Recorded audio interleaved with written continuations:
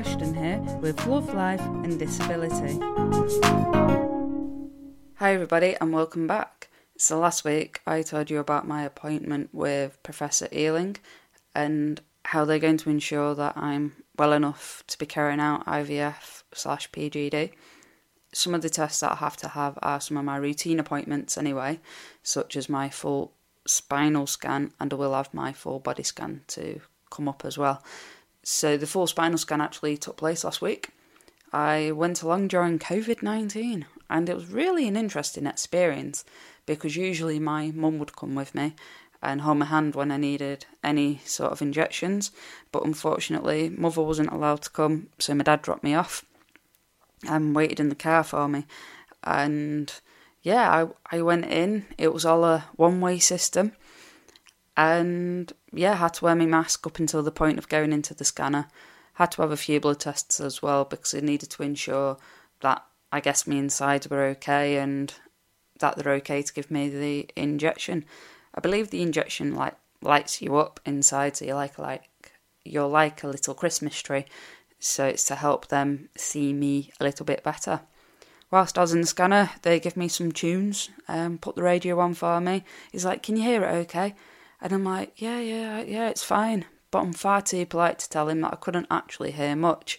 So I had very quiet music, but it did help focus my mind because I'm sat there trying to do some sort of beats in my own head to something that I can't even hear. So that was fun. Currently awaiting the results for that. I'll have my full spinal scan. I do have my appointment for that. That's in September. So, yeah, it's all go. I did say the appointments were coming in thick and fast. So the past few weeks since I've had my implant out, I've been awaiting for the period to come. And guess what? It's come. Too much info time now, guys. It bloody well hurts, and no pun intended. I'm not leaving the house, not because of COVID, but I can't do anything. I'm completely made over. I've literally been in my bed non-stop. I'm having little lie-ins. I've been finding it difficult to work. It's difficult to do this. I feel like I'm a tap. I feel like someone's just gone, "On, enjoy."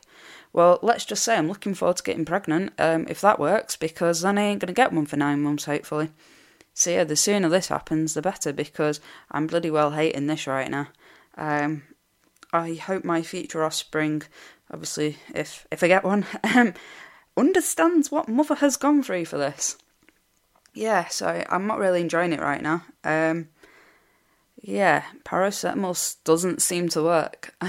Although I'll tell you something really funny. So back when my periods did first start, when I was like 16, do you know Red Bull? By the way, Red Bull are not sponsoring this. It said on the back that it's good for periods of time. And how I read it was that it's good for periods. Now, my parents were never a big fan of energy drinks and didn't really like them in the house or anything. And I used to love Red Bull. And I'd be like, "Mum, Dad, you really need to buy me this because it can really help with my periods and it'll be really good for my energy because I don't have much energy when I'm on one." And I show my parents the tin and obviously where it says it's good for periods of time. And we all read it that it is actually good for periods. So, yeah, they kept buying me Red Bull every time I was on a period, bless them. And it was a good excuse then to get one. And yeah, I found it absolutely hilarious.